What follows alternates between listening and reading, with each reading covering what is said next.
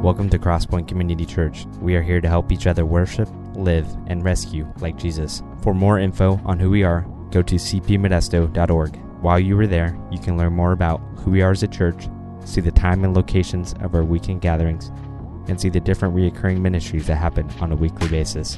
Thanks so much for listening. We hope you feel inspired and moved by what God is doing here at Crosspoint.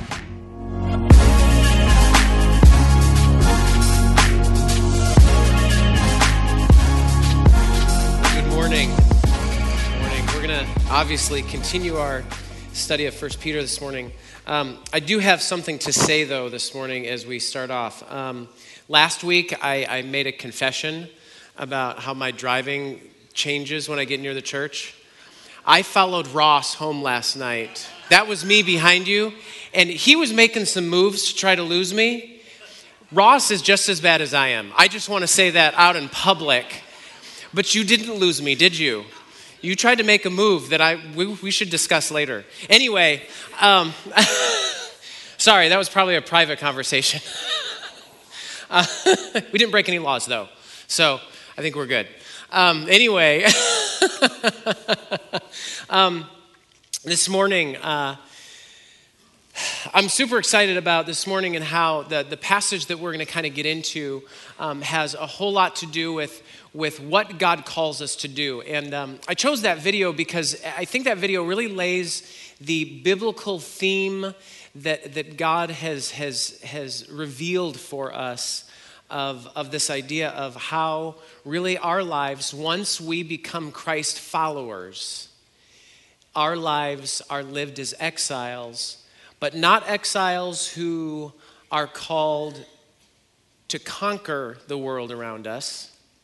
And we're also not called as exiles to escape the world around us. We are called to influence the world around us by a way that Jesus models for us. And so the reality is that I think so, like so many of us, I like to be where I fit, where I belong, where things are kind of harmonious. But the reality is that one of the things that we have to recognize as Jesus followers is that we really don't belong here. But just because we don't belong here, we don't give in to the temptation of not having an impact and saying, well, then I don't belong here, so I'm not going to really invest or have an impact or help things become different or better. The reality is that we won't find that real true belonging until we're called home to stand before Jesus, or before Jesus comes back and makes all things right. And so we've got to figure out how to live this life in a way that actually draws people to Jesus, that we are not the hurdles between people around us and Jesus. Because the reality is not everyone will come to Jesus, because there's people who will reject Jesus their whole life. They will never, ever come to a point where they choose to surrender themselves to Jesus. But that's between them and Jesus, and what I think our greatest challenge is as Jesus followers is that you and I are not the hurdle that keeps them from Jesus. That our behavior, our language, our attitude doesn't actually cause people to veer away from Jesus because they see something legitimately dismissive about us. And what I mean by legitimately dismissive, I mean that they can look at my life and say, well, he's doing these things that are obviously wrong. Or he's speaking this way to people he says that he's supposed to love. I'm not sure Jesus is for me. And there's a legitimate dismissiveness that they have because of what they've seen in me, how they've seen me living, how they've seen me talking. And so that's what really Jesus is calling us to try to do our best in surrendering more and more to Jesus, living a life of humility, walking with Jesus. And so if you have your Bibles, we're going to start out, and there's kind of an umbrella, a couple verses for an umbrella for what we're going to talk about today and look at this idea of what we're called to do. So 1 Peter chapter 2, and I want to start in verses 11 and 12. And I want to read those verses here as we begin this morning. I love how, in fact, it was referenced in the video that we just had. So First Peter chapter 2, verses 11 and 12. Peter says this, "Beloved, I urge you as sojourners and exiles to abstain from the passions of the flesh, which war against your soul. Keep your conduct among the Gentiles honorable, so that when they speak against you as evildoers, they may see your good deeds and glorify God on the day of visitation." Now, a couple things about these verses here. We've got to remember the setting that Peter is writing to. The people who he's writing to and trying to help move forward are people who are primarily Gentiles who have grown up in these different cities, Galatia, Sardonia, these different cultures, and many of them are Roman citizens. They're living in the Roman Empire. They are not, there's a handful of Jews that Peter's writing to, but First Peter is primarily, its target is primarily Gentiles who have chosen to follow Jesus. And so these are people who are nationally connected to Rome. Just like those of us born or who have become citizens of the United States are nationally Americans. We have that in common. That's a very similarity that we have with the audience of 1 Peter. Secondly, Rome was not exactly a nation that was pursuing Jesus or God's values or character. In fact, Rome, as you study the culture of Rome, it almost causes other nations' paganism to pale in comparison. Rome was not a place where good was good and evil was evil. There was all kinds of blurring lines and such. And so they lived in this culture. And so Peter is writing to a people who are nationally Romans, but they've become Jesus followers, and they live in a world where the empire is not exactly doing anything that would be righteous or good or God-pleasing. Now, verse 12, he says, "Keep your conduct among the Gentiles honorable." Here, he's talking to some people who are Gentiles, but he's using Gentiles in this biblical fashion of talking about those who are apart from God. And so he's not talking about Gentiles who have become Christians. He's talking about those who have not surrendered their lives to Christ. And so here's what he says. He says, I want you, as he says, sojourners, which is the same word that is used in the Old Testament of Abraham when he was moving through the land when he was wanting to bury his wife Sarah. So he says to those people, he says, I'm a traveler, I'm a sojourner. This isn't my home. But he says, I would like to purchase land here for a time. And he says, I urge you as sojourners and exiles to abstain from the passions of the flesh. And then he says in verse 12, he says, make sure the way you act, your conduct, what you say and what you do, make sure that it is honorable, so that when those who are around you speak evil against you, it's not legitimate. They have no legitimate claim. They have to make things up. They have to twist things so that they actually might see your good deeds, the way you act and behave, and they might glorify God because they have no other way of interpreting it. That's the umbrella that he says. That's the big principle that we as Jesus followers are called to pursue in the land of our exile. And so it's so interesting because our mission as exiles here are to be imagers of another place, of Jesus Christ. And so we're called not to give in to the way that the world does things, the flesh, and that there is a daily battle that you and I will face to give in to those things and give in to those pursuits. See, the number one priority of every Jesus follower is to image Jesus, model, reflect, act in accordance with him. But we were reborn in order that we might live like Jesus, doing good deeds, directing others toward God. And it's this idea of loyalty and subversion. Loyalty, honoring so that you cannot be accurately accused of wrong. That's what the loyalty is. that you cannot be accurately accused of being rebellious or doing wrong, but subversion, living in a Christ-like manner, recognizing God as sovereign, as sovereign and king, and Jesus Christ as king. And so there are lines that we will have to draw at different points in time. That when whatever area that we're living in actually calls us to go against the character and the law of God, then we, in a humble manner, in a confident manner, we stand against that. And you look, again, you look at the examples in the Old Testament with Daniel and the 3 Hebrews. You look at the example of Jesus Christ and the apostles in the New Testament. They humbly stood against the things that were contrary to what God valued, and they gave their lives for it. And so that's really what he's calling. Now, understanding who we are, that this is who we are, now we move into what we're called to do. Let's look at chapter 2, starting in verse 13. There's three sections today that I want to walk through. And I'm not going to get into super detail about everything within each section because I want us to understand the principles of how we are called to interact with the culture around us as exiles. We're going to look at government, we're going to look at society, and we're going to look at family. That's what Peter brings up. These are the areas that he's calling them to behave differently. So this first section is what are we called to do as exiles in government? Starting in verse 13.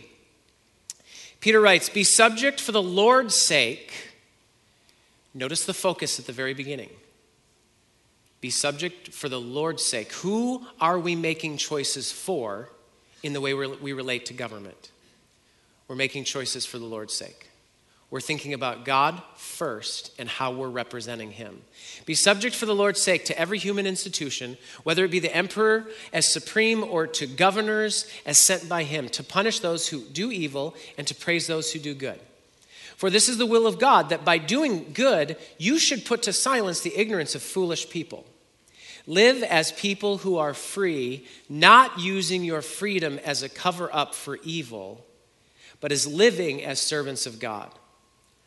Honor everyone, love the brotherhood, fear God, honor the emperor. I love how Peter basically makes a to-do list at the end of his section that he talks about the government. But here's the thing.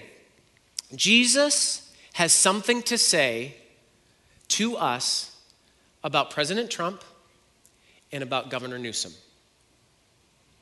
Now, I have a hard time seeing President Trump and Governor Newsom being in the same room and it not turning into some kind of violent battle. That would be ugly. But God has something to say about the spirit of anti-authoritarian rebellion prevalent in our society and within the church. And here's the thing.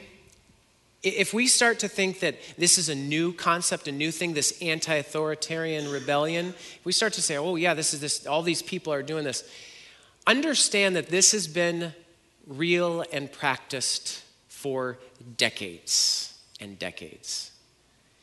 It's interesting because you run into people who have different persuasions and ideas of what government should be and who's going to actually govern the best. And you can have all kinds of discussions and arguments about that. And it's interesting because today I hear, if I listen, I hear a lot of pretty dishonorable comments about the president.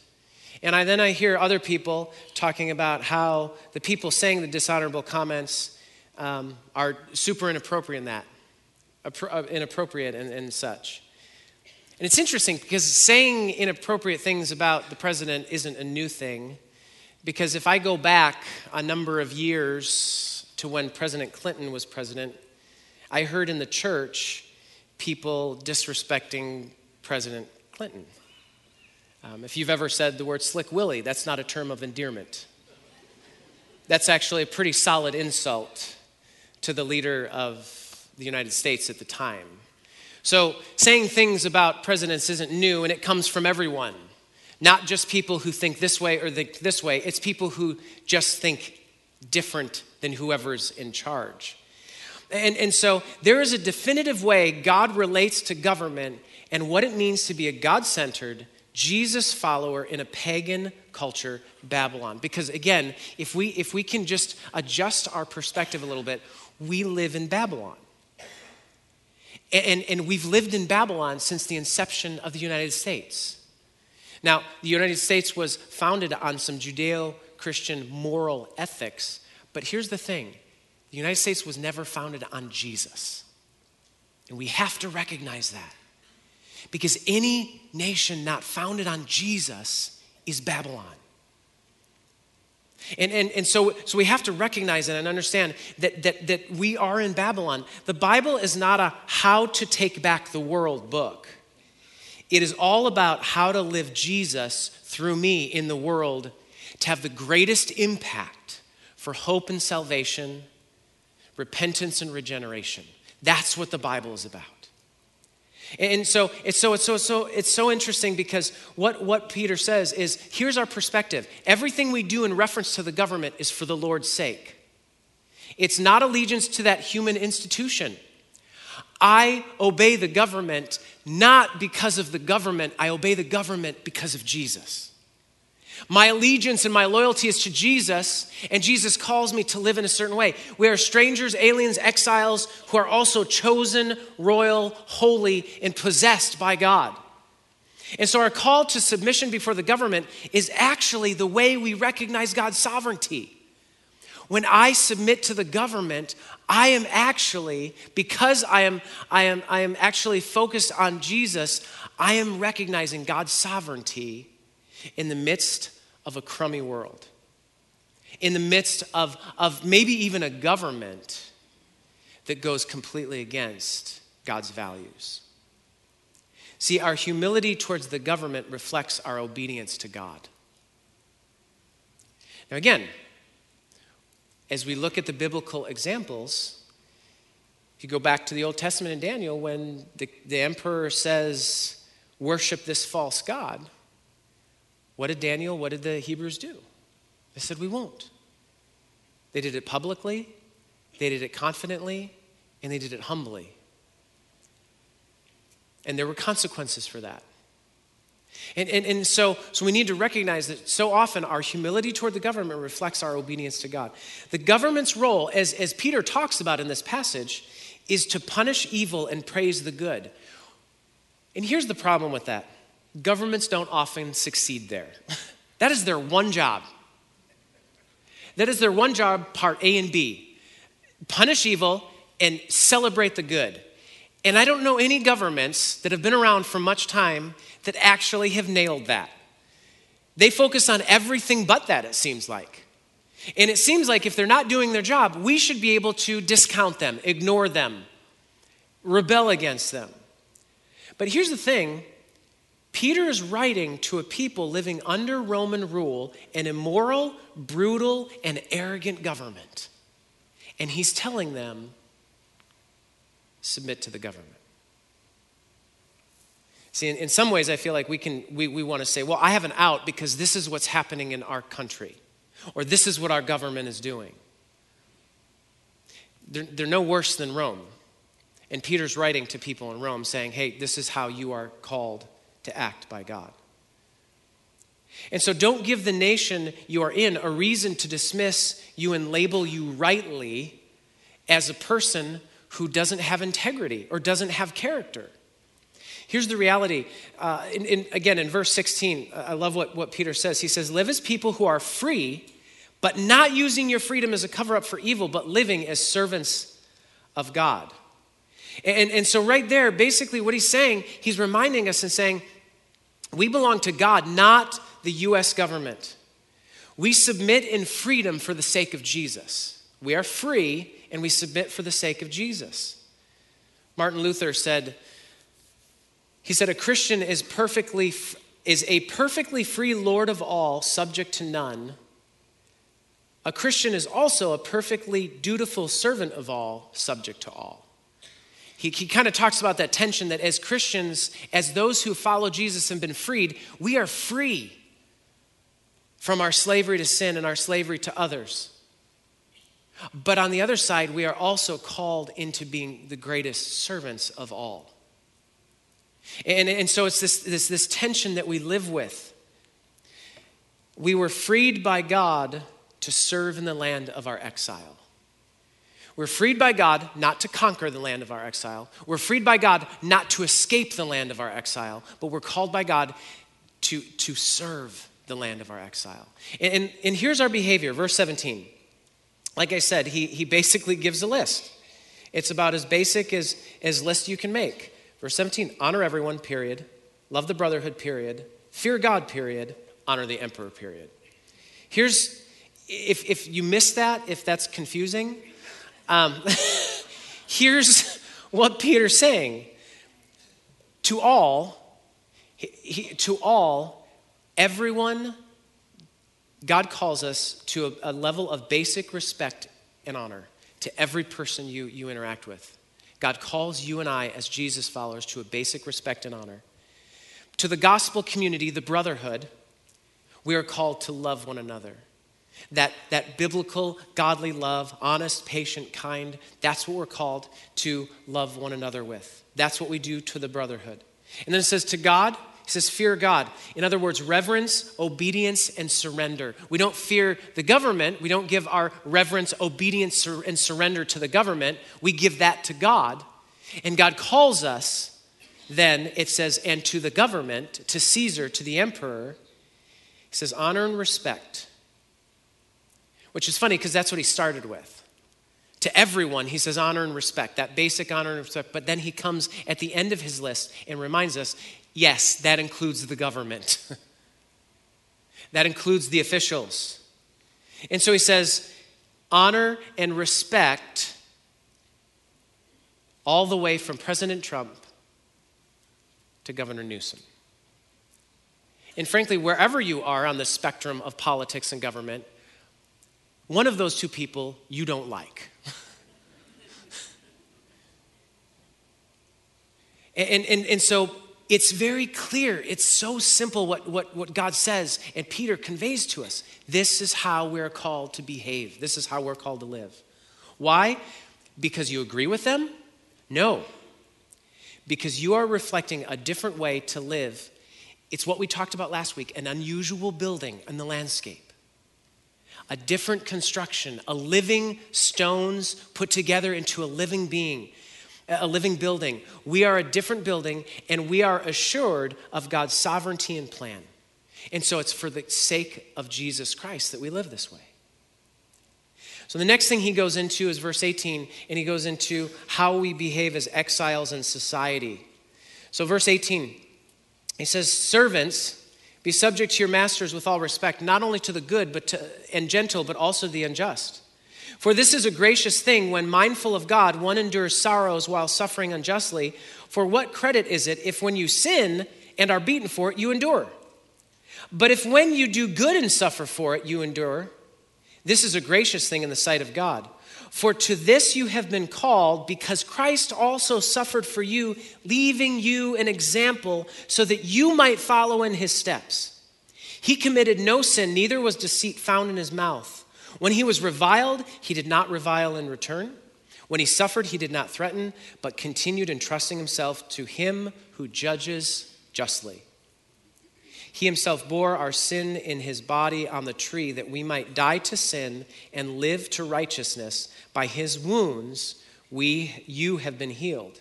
For you were straying like sheep, but have now returned to the shepherd and overseer of your soul.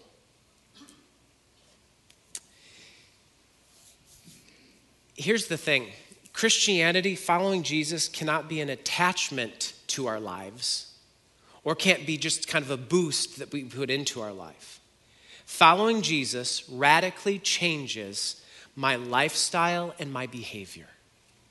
It is not an additive. It is not a side note. Following Jesus radically changes everything about us. So this section, he begins to talk about this idea of society. And one of the structures of society in Rome was a system where you had people who had all authority and people who had no authority. There really wasn't anything in between. There were masters and there were slaves. And so to understand that, there was this reality that there was great opportunity for people to be taken advantage of and abused and hurt regularly with no way of responding to that. It was the structure and the nature of their society. And there's two issues that come up in this because Peter goes pretty hard into this, saying, if you suffer unjustly, you're being like Jesus. And we have a hard time with that, don't we? We have a hard time suffering unjustly. When I do wrong and I suffer for it, I feel like I deserve it. But when I suffer, when I haven't done something wrong, I struggle with that. And here's the two issues that I think we struggle with. One is justifying my anger by the wrongs done to me. I justify my anger because of the wrongs that were done to me, and I react to that. And I give myself lots of room to react like that. The other issue I think that we struggle with is our need to grow in God's grace. I think part of the reason that God allows us to suffer unjustly is to help us understand his grace and grow in it. To understand Jesus. To understand what it is to live in the same manner that Jesus did. You see, as Christian exiles, we are submissive with all respect to our masters. Now, in verse 18, when it says, be submissive to your masters, whether good or bad, it's not a biblical stamp of approval on slavery.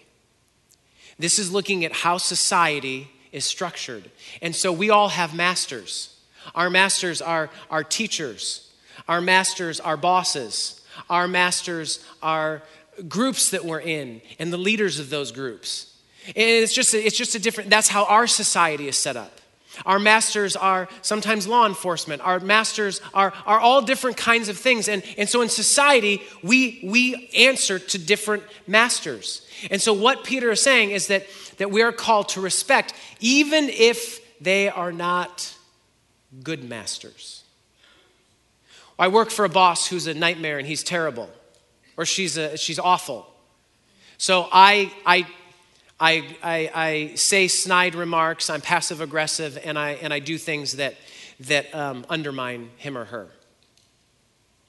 That doesn't really work with what God calls you to do, because that's someone you are called in society to respect and be submissive to, with boundaries. In verse 19, he says, endure sorrow when you suffer unjustly. He says, okay, we're not even talking about when you deserve it, because when you deserve discipline or suffering because of what you've done, that's your fault. That's on you. You've brought that onto yourself. But he says there's a category of suffering unjustly when you don't deserve it.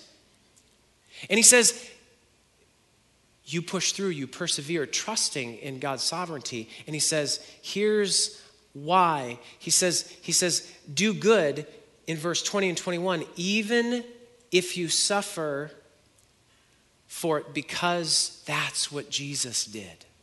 Our number one calling in life is not to take back turf that has been lost. It's to look like Jesus. And what did Jesus look like when he walked this place? This is what he looked like. And then in the last couple verses in that part of the passage, he says, do not return evil for evil. When you're berated or hated, don't pay back or threaten. Why? Because of Jesus. Because of what Jesus did and how Jesus calls us to follow in his steps. And so the thing is this hard? Absolutely. This is so hard. This really frustrates me. I am a justice seeker, and I want things to be right. My initial reaction when my kids don't obey me and something happens and they get hurt, there can be a severed finger. And I'm not giving emotional support until we establish that had you not done what I told you not to do, your finger would still be attached. So once you recognize you're wrong and I'm right, then we'll call 911.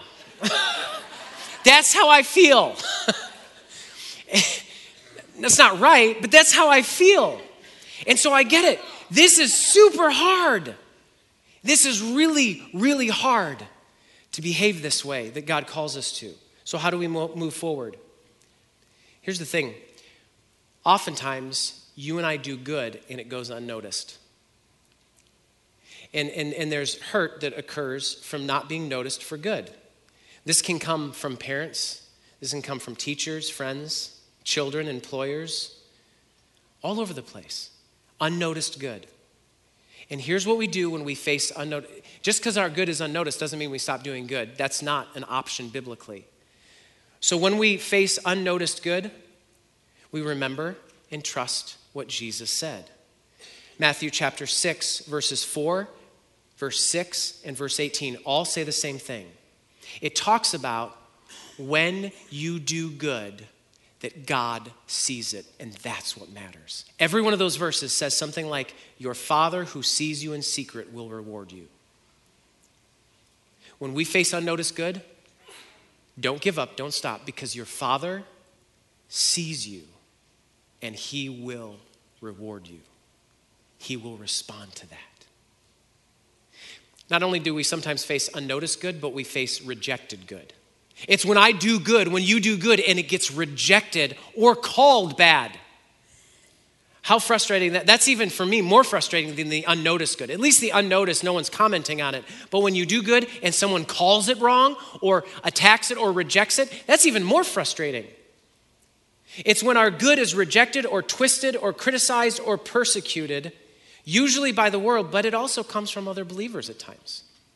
How often have you acted like Jesus, but another believer has made comments about what you're doing? And so really, again, when we run into rejected good, we have to, again, trust God that he will act according to his promises for your good, and he will reward and avenge. Romans 12, 19, and 20 says that God is the one who takes care of that issue.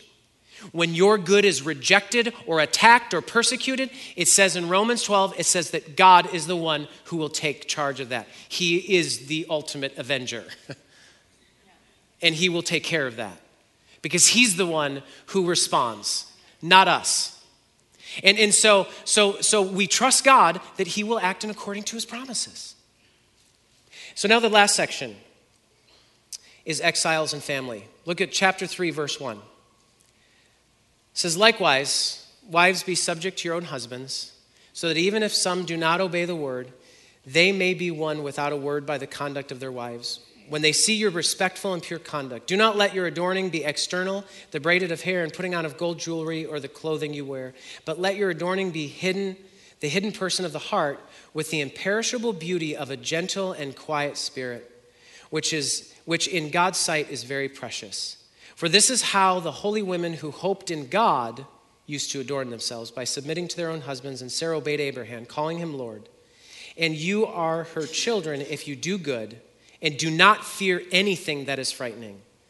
Likewise, husbands, live with your wives in an understanding way, showing honor to the woman as the weaker vessel, since they are heirs with you in the grace of life, so that your prayers may not be hindered. Let me tell you something about family structure in the first century. The man of the house in the Roman culture in the first century, the husband, was the ultimate authority who was to be reflected in all of his beliefs and values by everyone who lived under his roof. So that meant in Roman culture that you have the man of the house, and you have his wife, you have servants, you have slaves, you have employees, you have all of those people. Everyone under his house were required to believe what he believed, to value what he valued. And if they diverged from that, he could do almost anything to correct their rebellious behavior. So it was this context of he's got all the power, everyone else doesn't.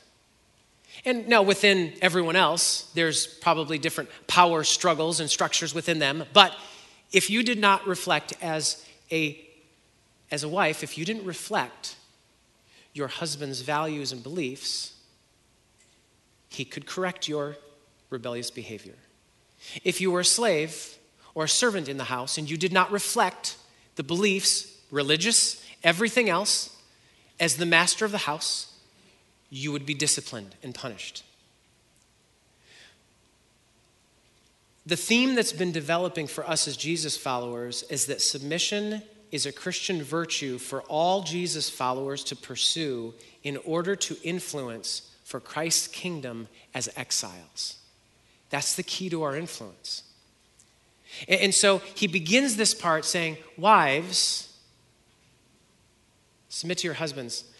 And he's talking about, in particular, in these first 5 verses here, he's talking about an unbelieving husband. So let's say you get married, and see, here's where the struggle is. Because of the cultural setting and what was expected, if you were married and as a wife, you became a Christian, you became a Jesus follower, you were rebelling if he was still a pagan follower of all of the gods in Rome, then you were actually changing your religious belief against his, and you could be punished for that. If he wanted to, because he had all the authority and power, and there would be no response from anything around. And so this is this idea where, let's say you are in this family context where you are pursuing Jesus, but there could be consequences for that. And so it says, one, this is in reference to your own husband, not just other men who are married. It's not a gender divide here, it's relationally based. And look at what he says in verse 5 and 6.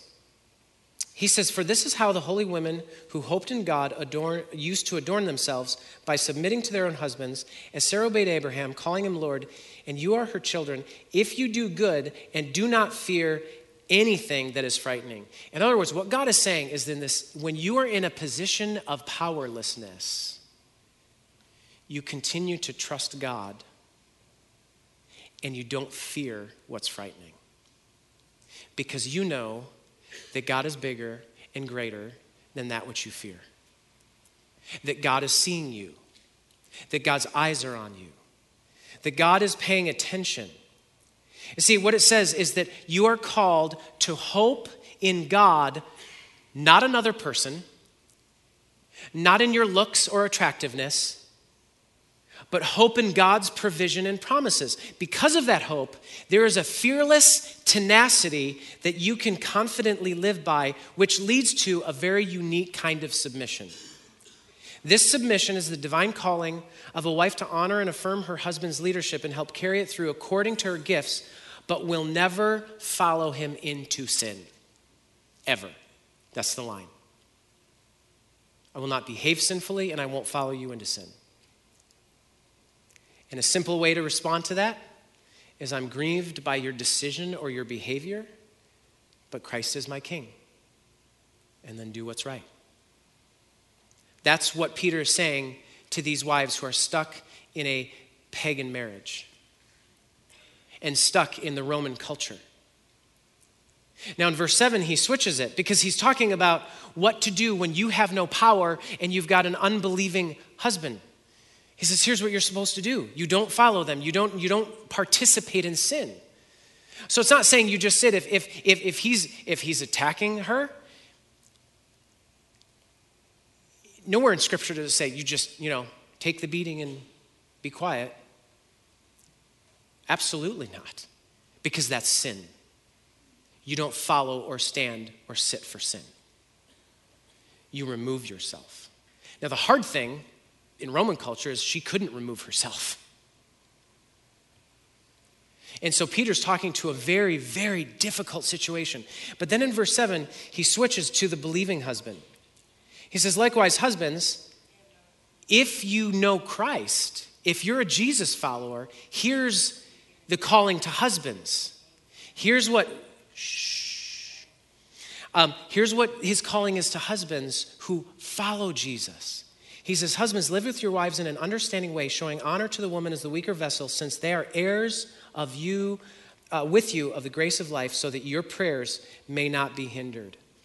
Jesus or not, whether the Roman husband had Jesus or not, he still had all the authority and the power and little accountability. And so what Peter says to the husbands who follow Jesus, you guys need to not act like your counterparts in culture.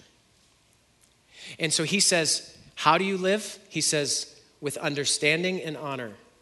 He says, understand your wife. And here's how you understand your wife. You understand everything. And I know that the big thing within men and women is that men will never understand women, women will never understand men because they are like foreign entities to each other. But here's what God calls us to do as husbands who follow Jesus. Understand her feelings, her hopes, her dreams, her fears, her calling, and honor those things. Honor all of those things. Honor her as an equal in Christ. Honor her as an equal co-heir in Christ. And so the ask here for Christian husbands in the first century in Rome was to say, change the structure of your entire household. Let her lead with you. And that was unbelievably countercultural in that moment. That was crazy. But he said, that's what you're called to do. Honor her as an equal in Christ, yet a distinct role in your relationship. Why? Because she is an heir with you in the grace of life. God sees no distinction as an heir. Here's the consequence as he throws in at the end. By the way, husbands who follow Jesus, if you don't live this way, your intimacy with God will decrease. God will not listen to what you ask him for. It's almost like God draws the line and says, I understand that in your culture you have all the power, but here's the thing, if you don't treat your spouses this way, then I'm not going to listen to you when you call. That's fairly severe. And so he says, if you do this, he says, basically what he's saying is, you are no different than an unbeliever and I will treat you that way. Because does God listen to the prayers of those who are not surrendered to him? No. And so basically what Peter's saying here is that if you are a Jesus follower and you don't treat your wife in this manner, as an equal co-heir with Christ, then I see you as an unbeliever. You don't even know me. That's what Peter's saying. He's characterizing you as someone who doesn't know Christ. So looking at these things, government, society, and family, now what? We talked about why before who, why we go who before what. If you and I are not humbly surrendered to Jesus, recognizing that our position in this world is that of an exile, then we cannot do what he calls us to do. If we feel like we're owners of this culture, we're not going to be able to really do what he's called us to do. In order to walk a very fine line between loyalty and subversion, we need to be first totally surrendered to the Holy Spirit. So if you're not really surrendered to the Holy Spirit, if you see yourself as a conqueror or an escapist, then you've got to start there. You've got to change your perspective of what you are, who you are. Here's the challenge for this morning.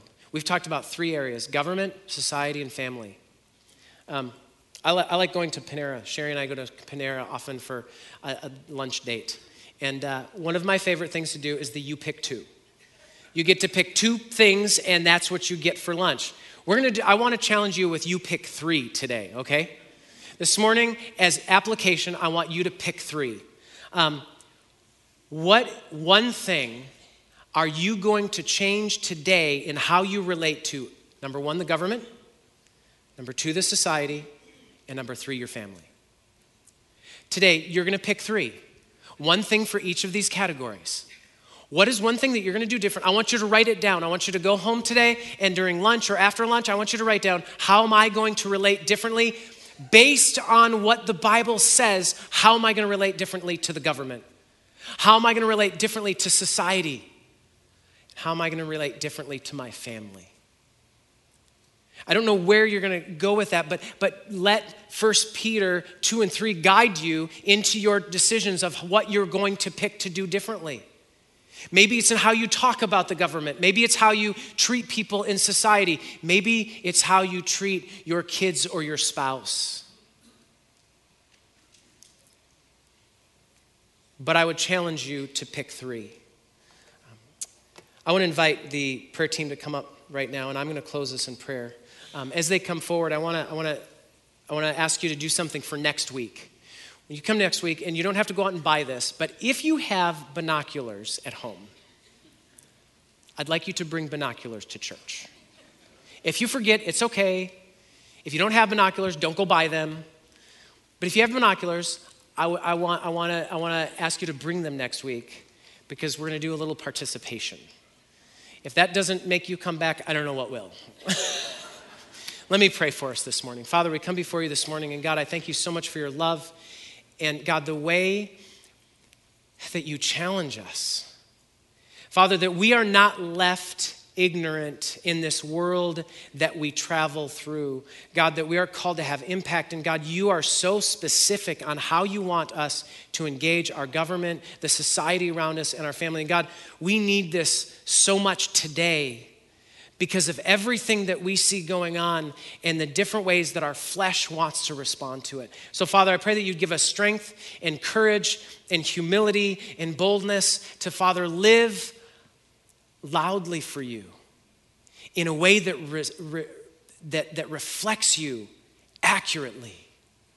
And, Father, I pray that you would help us to pick 3 today, that we would pick 3 things that we would start doing today, and it would be evident in our life to those around us.